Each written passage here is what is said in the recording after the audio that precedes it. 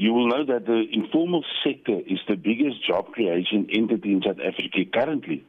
If you look at what happened in the COVID period, when about 2.2 million people lost their jobs due to the COVID pandemic, these people then joined the forces of the informal trader to keep limb and life alive. And so currently we're looking at increasing our environment with about 1.9 million people that have just joined us, meaning we've created 1.9 million jobs. Sahita that's what we have called Sahita, has also gone on a 1 million job creation project up until the end of December of 2023, and we believe government is not assisting us doing that. As Sahita, we believe and we hope that the minister looks at us. We are not third-class citizens. We contribute more than 15% to the GDP of the country, and that alone makes us one of the most valuable players in South Africa and in the economy. And we are not recognized as an entity in South Africa currently. But what do you then propose the finance minister should do or announce in his budget speech later today in relation to your sector? So first and foremost, we need to link the budget speech of today with the SONA of last week or the week before.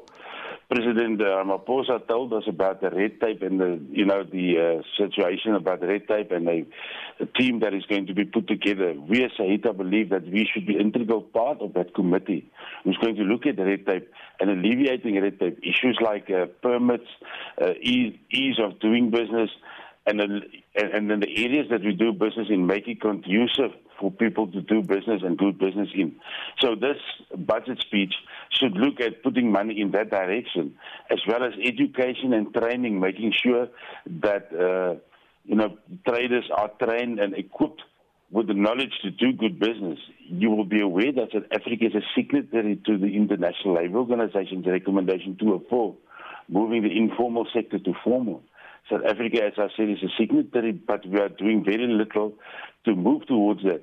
And we want this budget to speak on that as well and assist the traders to become, let's call it, professional in what they do and not being regarded as a third-class citizen who, by the way, stands at the roadside selling cigarettes. No, we are not that kind of a people.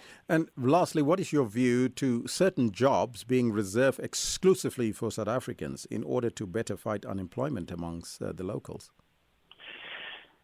South Africa is one of the nations that has, you're asking me a very, very good question now, and I need to just answer you this. In the years from apartheid, South Africa was accepted by many countries across the African continent where people went in exile. And this is something that assisted us going forward to be a country that in 1994 received our democracy.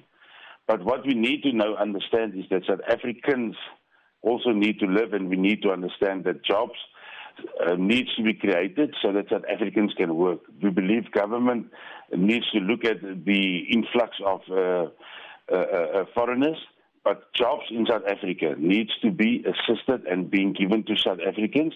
However, I do believe that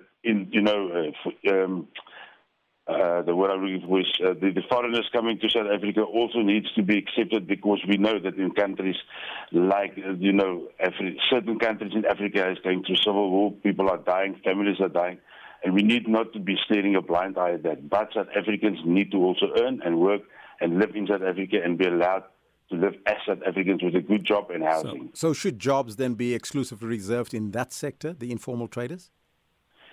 I must admit to you that the informal trader sector in South Africa is dual. We have as many South Africans as we have foreigners working in our environment. Those who are permitted, having the right documents. But to my question, Mr. Bester, should they be exclusive for that sector?